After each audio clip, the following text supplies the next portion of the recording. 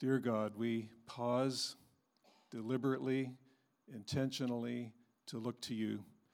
We have prayed already this morning, and we continue in prayer, just having hearts that are standing before you, kneeling before you, dependent upon you, asking you to speak to us, to challenge us, to encourage us, to draw us closer, to reveal yourself to us. All these things, Lord, we are in great need of. We live in a world, Lord, that doesn't draw near to God, that doesn't care much at all about God, or is even hardened against God.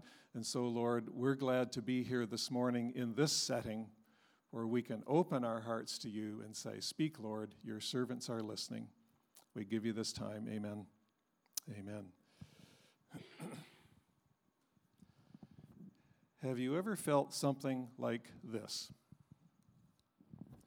These words were written by a great man of God named Paul the Apostle.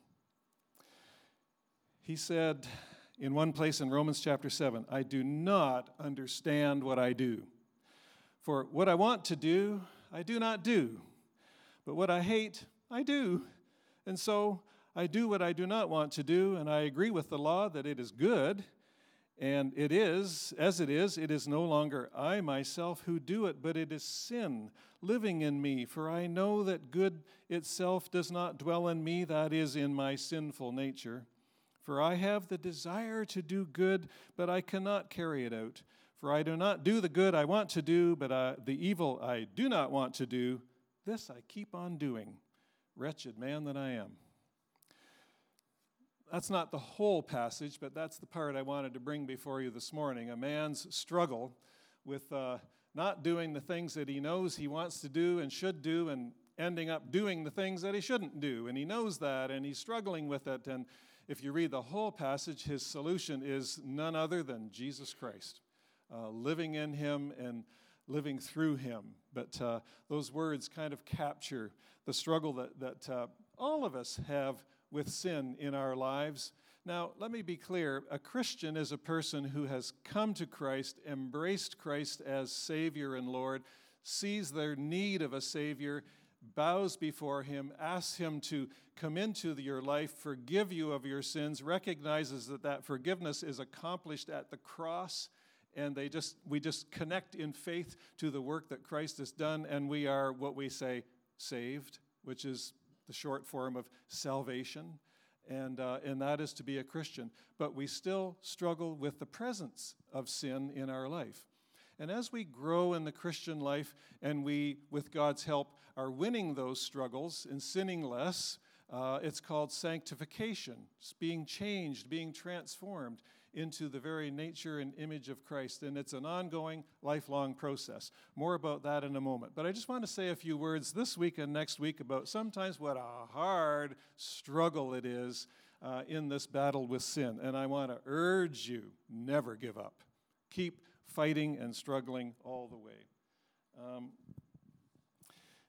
Sometimes we struggle for a long time. A long time.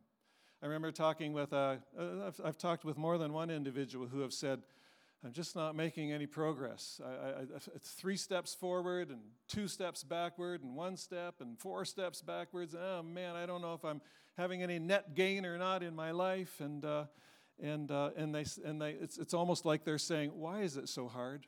Why is it so difficult? How long do I have to struggle with this, Lord?" And that can be the experience of many of us. Whether that struggle is a smaller, if I could put in quotes, smaller sin, or something major and life-destroying almost, we struggle with sin, and sometimes we wonder, why is it taking so long? Plus, we know that thing in our life shouldn't be there, that it's God's will that it should be gone. And we know there's a verse in 1 John 5 somewhere that says, if we pray according to his will, he hears us, and the thing that we're praying for is answered. And we say, "I did that," and it wasn't answered. What's going on? You know? We know it's God's will. And so I've talked with individuals, wrestled with it myself, and I'm sure we all have. I'm just trying to put it into words. And I want to address why this morning and what might be going on. And I'll use the word might in the sense of I want you to think about this and look at it scripturally and biblically as to what God might be doing. One thing I want you to know for sure is that God is not absent, He has not left you alone, and He is at work in your life, whether you see it happening or not. It's very important that we understand He is, and it's good to explore that a little bit. Let's look at 2 or 3 verses of Scripture just as we begin here to sort of set the table for us. I'm not sure what's coming up here. Is Philippians 2, verse 13, 14 available? Yeah, let's have that one. Philippians 2:13. This is Paul writing to the Philippian church. He's writing about various things, and all of a sudden we see these lines right here. He says, "For it is God who works in you to will and to act in order to fulfill His good purpose." But I like those words. I've emboldened them. It is God who works in you. And it's important for us to realize that God is working in you and me all the time. We need to recognize that, join Him in the work, and embrace that work. Another verse would be coming out of Hebrews chapter 13, verses 20, 21. This is a doxology at the end of the letter to the Hebrews. A doxology is kind of like a little prayer, a little concluding statement, committing people to God. And so the writer of Hebrews says, "Now may the God of peace, who through the blood of the eternal covenant brought back from the dead our Lord Jesus, that great shepherd of the sheep, equip you with everything good for doing His will, and may He work in us," there it is again, "what is pleasing to Him through Jesus Christ, to whom be glory forever and ever. Amen." A long sentence, but I saw there in it, may He work in us. One more verse, Galatians 4:19. Paul writing to the Galatian Christians. The word work isn't in here. "My dear children, for whom I am again in the pains of childbirth, until Christ is formed in you." But there's the process. The formation of Christ in us and in our lives as He works in us. That's His goal. Some people now use the phrase spiritual formation a lot. Spiritual formation, discipleship, kind of all the same entity that God is doing in our lives. So He doesn't say until Christ is in you, Christ is in us, but the process is Christ being formed in us. In other words, my life taking on the shape of Jesus, that His life being expressed and now seen in my life, that is Christ being formed in us. You know what deism is? Deism is a theological system that says there's a God, and He created everything that is, and then He just kind of left. He's out there somewhere, really far away. Don't bother praying to Him because He's no longer really active in the world anymore. He created it. He set it going. That's the only explanation we have for this created world that we live in, but He's not very close. He's absent. And I'm afraid that some Christians almost have a Christian form of deism where we think, yeah, Christ saved me. He died for me. He gave me, but He's kind of absent. I'm not really counting on Him for very much. What I usually say to Him is, "Thanks a lot, Lord, for forgiving my sins and saving me, and we'll see you in heaven. I hear you're really something." No. Do not believe that lie. He is not absent. He's at work. But it takes some discernment and some investigation to see how He's at work in our lives. Words to a new Christian. Congratulations. You have come to Christ. You've faced up to the fact that you need a Savior, that you need to acknowledge your sins, acknowledge your need of a Savior. That's called repentance, changing of your mind, and you've put your faith in Christ as the Savior that you need. He is absolutely adequate and up for the job of saving you. And so you've become a Christian. You've become a child of God. You and me now, we're brothers and sisters, right? We have the same Father. We're in the same family. We're in the family of God. And that's all just so wonderful. For you, new Christian, I have some good news and some bad news for you. Uh-oh. The good news is this. When you gave your life to Christ, when you give your life to Christ, He gives His life to you and sends His Holy Spirit to live in you and to work in your life. There's that work word again, God working in us. Sends His Holy Spirit to live in us, to work in your life for the rest of your life. That's awesome. Now the bad news is when you give your life to Christ, He gives His life to you, and He sends His Holy Spirit to live in you and to work in your life for the rest of your life. Pastor, you made a mistake. You just read what you just read. I know. Let's go back to the good news again for a moment.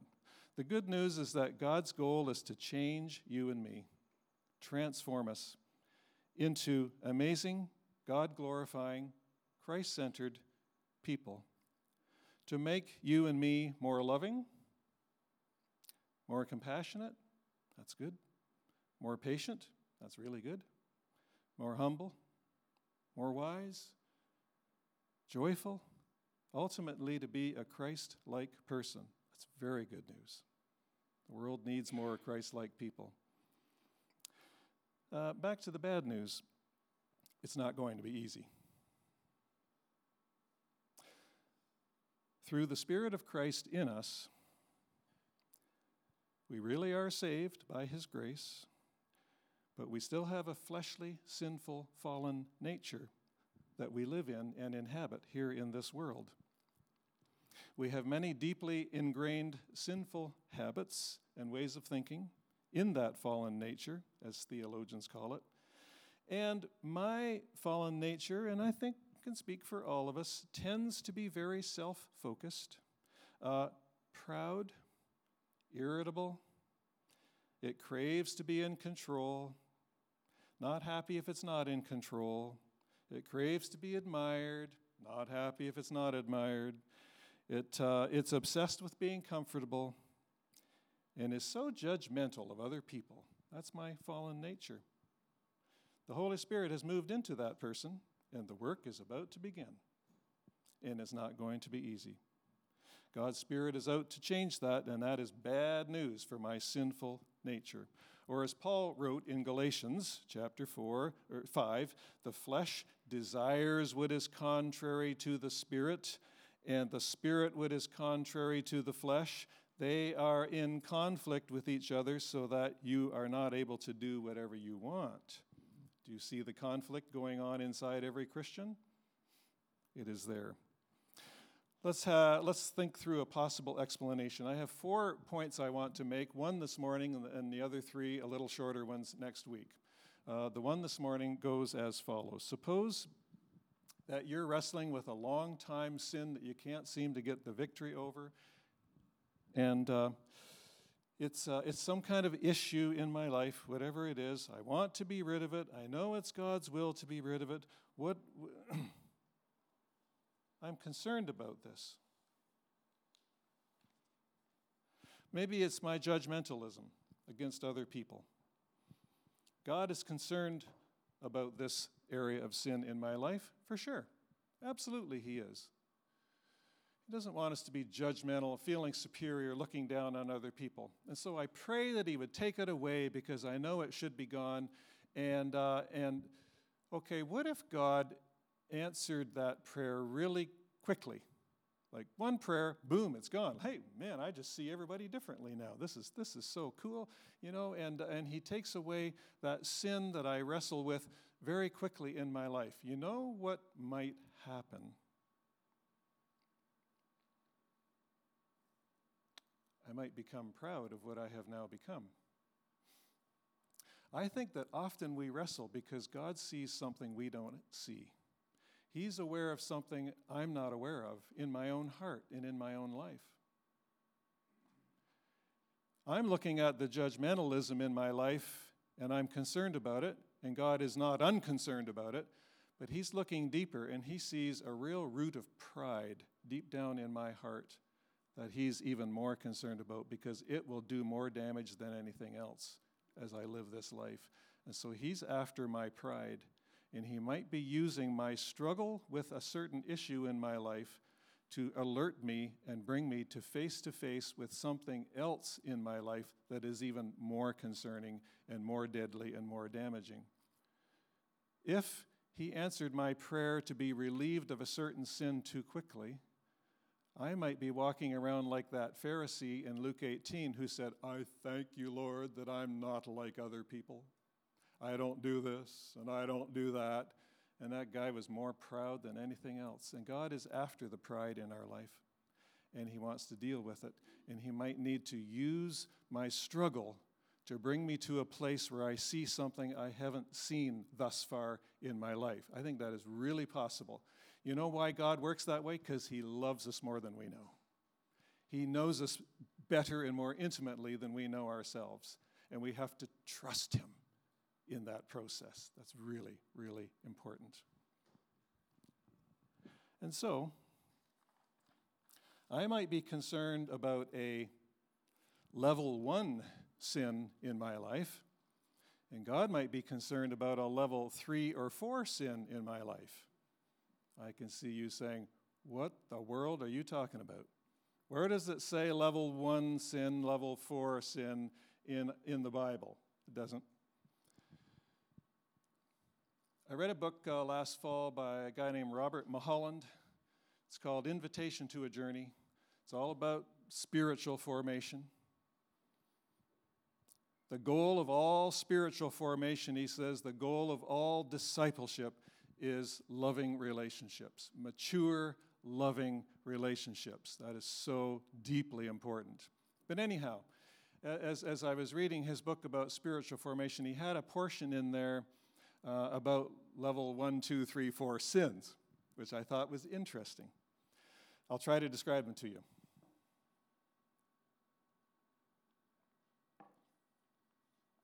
Excuse me.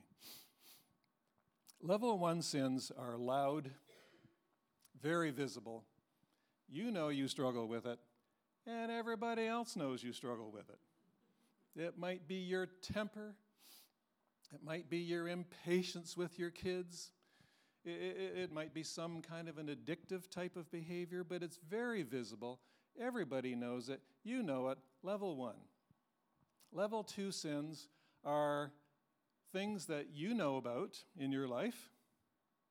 You struggle with it, but nobody else knows that you struggle with that. It's more invisible. And so it's your own, as the author said, your own private rebellion against God. God, get out of here. Leave me alone. I can handle this. I don't know, whatever it is that we're saying, but no one knows that I have that issue going on in my life, but I do, and God does, and there's the struggle. Level 3. Oh, let me say, quote unquote, religion and a lot of Christianity is only concerned about level 1 and level 2 sins. Those big bad ones that we all see, or those other ones that I know of in my life that no one else sees, but it would be good to take care of that as well. Level 3. These are things in my life that I don't know about. I'm doing them. It's in my speech, perhaps. It's in my attitudes. It's in my actions, and I'm not aware of it. And one day, one of you comes up to me and says, "John, could we talk just for a minute?" And we go out for coffee, and you say, "That thing that you're doing, that way that you talk to your wife, Kathy, that attitude, it's not good, John. You need to deal with that." And hopefully, I'm humble enough to say, "Really? I had no idea. Thank you for pointing that out to me." And we've got our finger on a level 3 sin, one that I didn't know about. I wasn't aware. It's a blind spot in our life. Level 4. This is what Robert Mulholland calls structures of misbelief. Very hidden, very unknown to me, the person. They are belief systems, belief structures, hidden down in my soul and in my heart. Who knows how they got there? It might have been through a past experience. It might have been through where I was hurt, where I was frightened, maybe I was just exalted oh, but something changed in my heart that really loved that, and I'm not aware of it. But there's a misbelief, a twisted, hidden faith structure in my heart. It might have something to do with my deepest beliefs about how to truly be happy, and it might be all wrong, because it might not be in any way what God wants for us to be able to be fulfilled and happy. It might have something to do with control, and maybe I'm a really controlling person and I don't really know why, but it's hidden down there, and God wants to get at that. He wants to talk to me about that and change that in my life. As I said, it's not easy. And that's why sometimes it's so hard and why we have to wait so long and struggle so long, but the struggle is going somewhere. That's what's really important. God is at work in you and me. I need to say this before I forget. You know how people often say church is boring, right? Yeah. You know why it's boring? Because nothing's happening. Like it's the same old every week, right? That means God isn't working. When God is working in a person, or when God is working in a whole church, it's never boring. It's the most exciting, wonderful thing in the world when people's lives are changing. Do you know what it means to be dead? Like physically dead body? Sorry about that, but a dead body has all the parts. It has lungs, it has liver, it has a brain, it has blood, it has, it's just recently, deceased. But nothing is working. Nothing is moving. Nothing is changing. There's no blood moving through the veins and the arteries. There's no oxygen and carbon dioxide being exchanged in the lungs. There's no digestive processes going on. There's no food crossing the cell membranes and waste crossing back out. There's no energy being exchanged here and there. It's just nothing. I don't want to be part of a church like that. The church is the body of Christ. God is at work in the church. We are that as well as every other church in Guelph, and let there not be deadness in the church, because that is boring. It's awful. I wouldn't blame you for never coming back. But when we see God at work in one another's lives, and we're humbly embracing his work, and we're embracing even the stuff that's hard, that's a wonderful thing. And it glorifies God. How do you glorify God, brother? Oh man, it's in the singing. You get your hands in the air, and and it's that's how we glorify. It's good singing is good, right? And worship is good, but that also could not be for the glory of God, depending. But I know one thing, that God is glorified when he is visibly and evidently working in a person's life, and it's visible and encouraging to others, or in a whole bunch of people's lives. And we can say God is at work here. It's so important. So let's see, where were we? Level 1 and level 2, religion likes to take care of those things and then figure its day is done.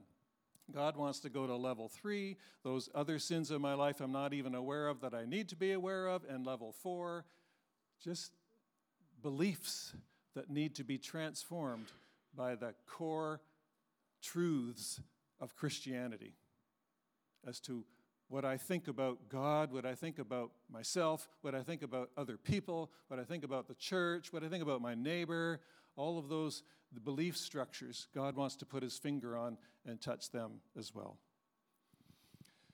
So much we're not aware of in our own life that God is working on, and I'm just inviting you on a journey to become aware and to become open to that, because that will allow God to be at work in the church. I had a friend, lived in another city, another place. You don't know him. And his wife, just in case you think you're sitting beside the person I'm talking about, his wife had some symptoms. I'm trying to remember the story. And so they thought, yeah, better go get checked out here. And she went, and the doctor thought that he knew what was going on, and so he sent her to another specialist to get some, scans and pictures taken and all that sort of thing.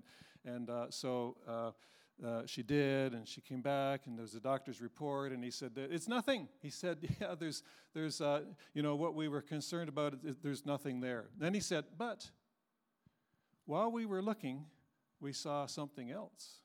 And we want to send you to another specialist. And it turns out that unknown to any of them in this process, I think it was bladder cancer or something really serious that was discovered that no one knew about. And I just wonder if that's how our lives are sometimes, where we have certain symptoms, but really the thing that really needs to be addressed is something else entirely in our lives, and God wants to do that as well. God at work in us. Let's finish with the story of Jacob and Esau. Two twin brothers, back in Genesis, somewhere around chapters 26 to 33 or so, something like that.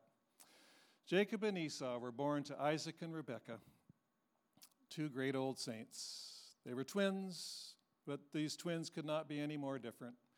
Esau was a macho man, all hairy and strong and big, and was a hunter. You wouldn't want to get on Esau's wrong side. He could probably squish you with his left hand. And he was just that type of guy. Would have driven a Harley today if he... Well, apologies to Harley drivers. There's actually a few of them in the church that aren't like Esau at all. Anyhow, but Esau was big and red and hairy and strong and gruff and everything. And Jacob was so absolutely different from his twin brother Esau. Jacob was, I think the word in Scripture, it's actually the word soft. He had softer skin, just a softer nature. And he wasn't big and strong, but he was really, really smart. In fact, he was crafty. In fact, he was cunning and deceitful. He survived by his wits, not by his brawn. One day, Jacob, in his craftiness and his cunning nature, I won't go into the whole story, but he did a really bad thing to Esau. He cheated him and ripped him off and got a hold of Esau's birthright, which is really your whole future, and he stole it by tricking his blind father. Oh, it's quite a story. It was a horrible thing that he did. Esau finally found out and was enraged. And Jacob's mother, Rebekah, said, "You better get out of here. He wants to kill you." And Esau said, I'm going to kill him. He was just enraged, ready to kill him. Talk about a dysfunctional relationship between two brothers. So, and the mother, Rebekah, said, just go for a little while and visit your uncle Laban. And then when he quiets down, you can come back and the family will be normal again. So Jacob left, and he had to leave his home, had to flee. That's kind of humbling.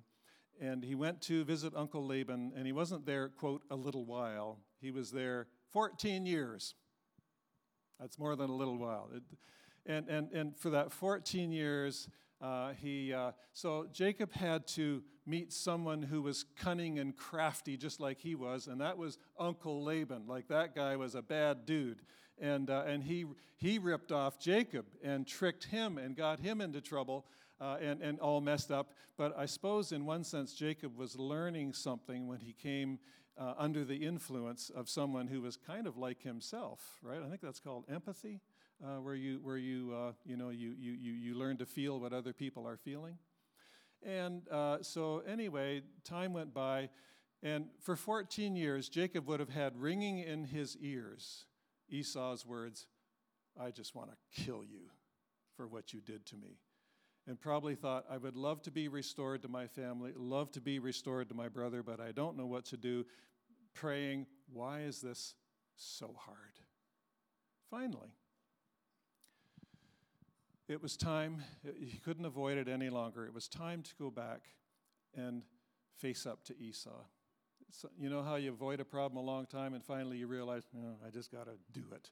Just got to face it. Whatever happens, happens. So he got all of his entourage and his livestock and his family and children and everything together, and they headed back home in fear and trembling. And there was a night just before, he was told by the scouts that Esau was coming.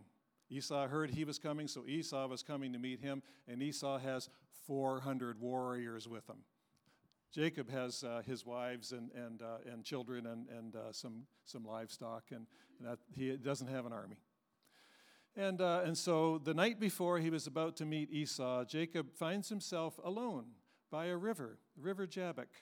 And as darkness is falling, a mysterious, shadowy man steps out of the shadows and begins to engage Jacob in a wrestling match. And they fight and wrestle all night long. And partway through the night, Jacob realizes, I'm wrestling with God. Like the angel of God was there. And finally he said to this mysterious man who was in fact a messenger from God, I won't let you go until you bless me. He knew now that he needed the blessing of God. Up until this point, he did not recognize that. Now I need God, was what he was saying. Jacob was changing tremendously. The angel did one more thing, touched him on the hip. And his hip was dislocated, and he headed into the next day with a pronounced limp. And so here he goes out to meet Esau. He sees Esau coming, and he goes out to meet him. He knows now he needs God. He's been humbled. He's suffered at the hands of Laban, Uncle Laban, and he can hardly walk. And he's only now ready to meet Esau. Why so hard? Because God had a lot to do in your life, Jacob. And so he approaches Esau, and the picture of surrender is actually a very beautiful thing. He gets close to Esau, and he bows down to the ground before Esau. And he stands up, and then he bows down. And he stands up, and he bows down 7 times. 7, as we know, is often a picture of fullness. It was a complete and full surrender. Stands up, and Esau moves directly toward him. Is he going to beat him up, chop his head off? There's no sword in his hand. Esau embraces Jacob in a huge bear hug, starts kissing him, and it says so poignantly in Scripture, and they wept.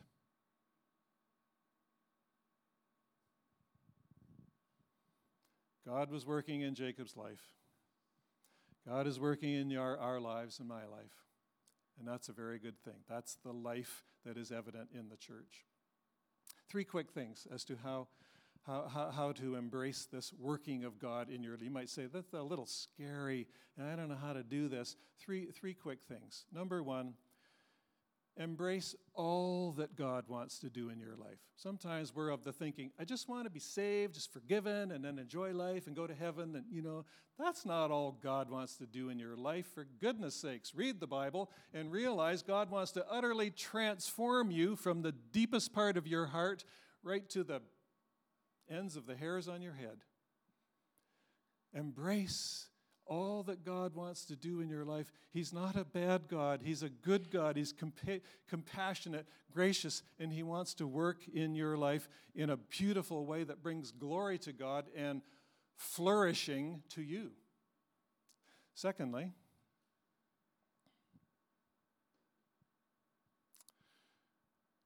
become a listener.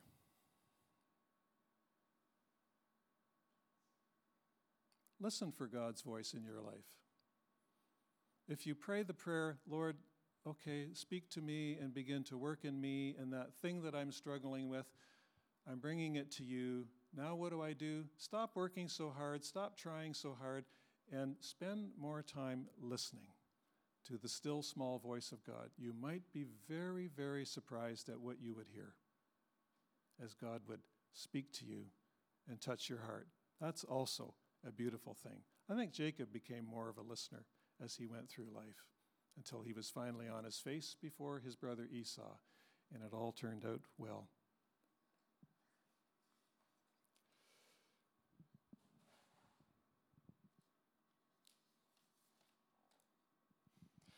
So embrace all that God wants to do in your life. Realize that God wants to do more than just save you from your sins. He wants to transform your life to the glory of God and then become a listener. We'll stop there this morning. Why so hard? Because God is at work. Sometimes it takes longer than we think, and he might be after bigger fish to fry than I think he's after in my life. He's out to change me in a deep and beautiful way. Let's let him do that. Dear God, thank you for what an exciting journey it is to be in Christ and to follow Christ and to be those people who Christ is being formed in. Continue your good work in our life, we pray. By your Spirit, help us to remember and begin to live and practice the things that we've heard this morning. Thank you for your commitment to us. Amen. Amen. Thank you, John. I'm going to invite you to stand and join us in singing our final song.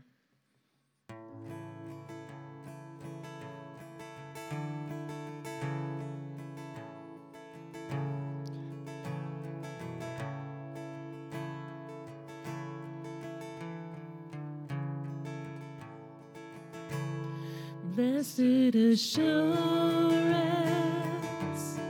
Jesus is mine.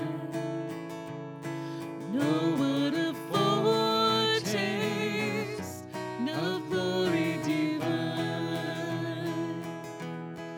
near salvation, purchase of God, born of His Spirit.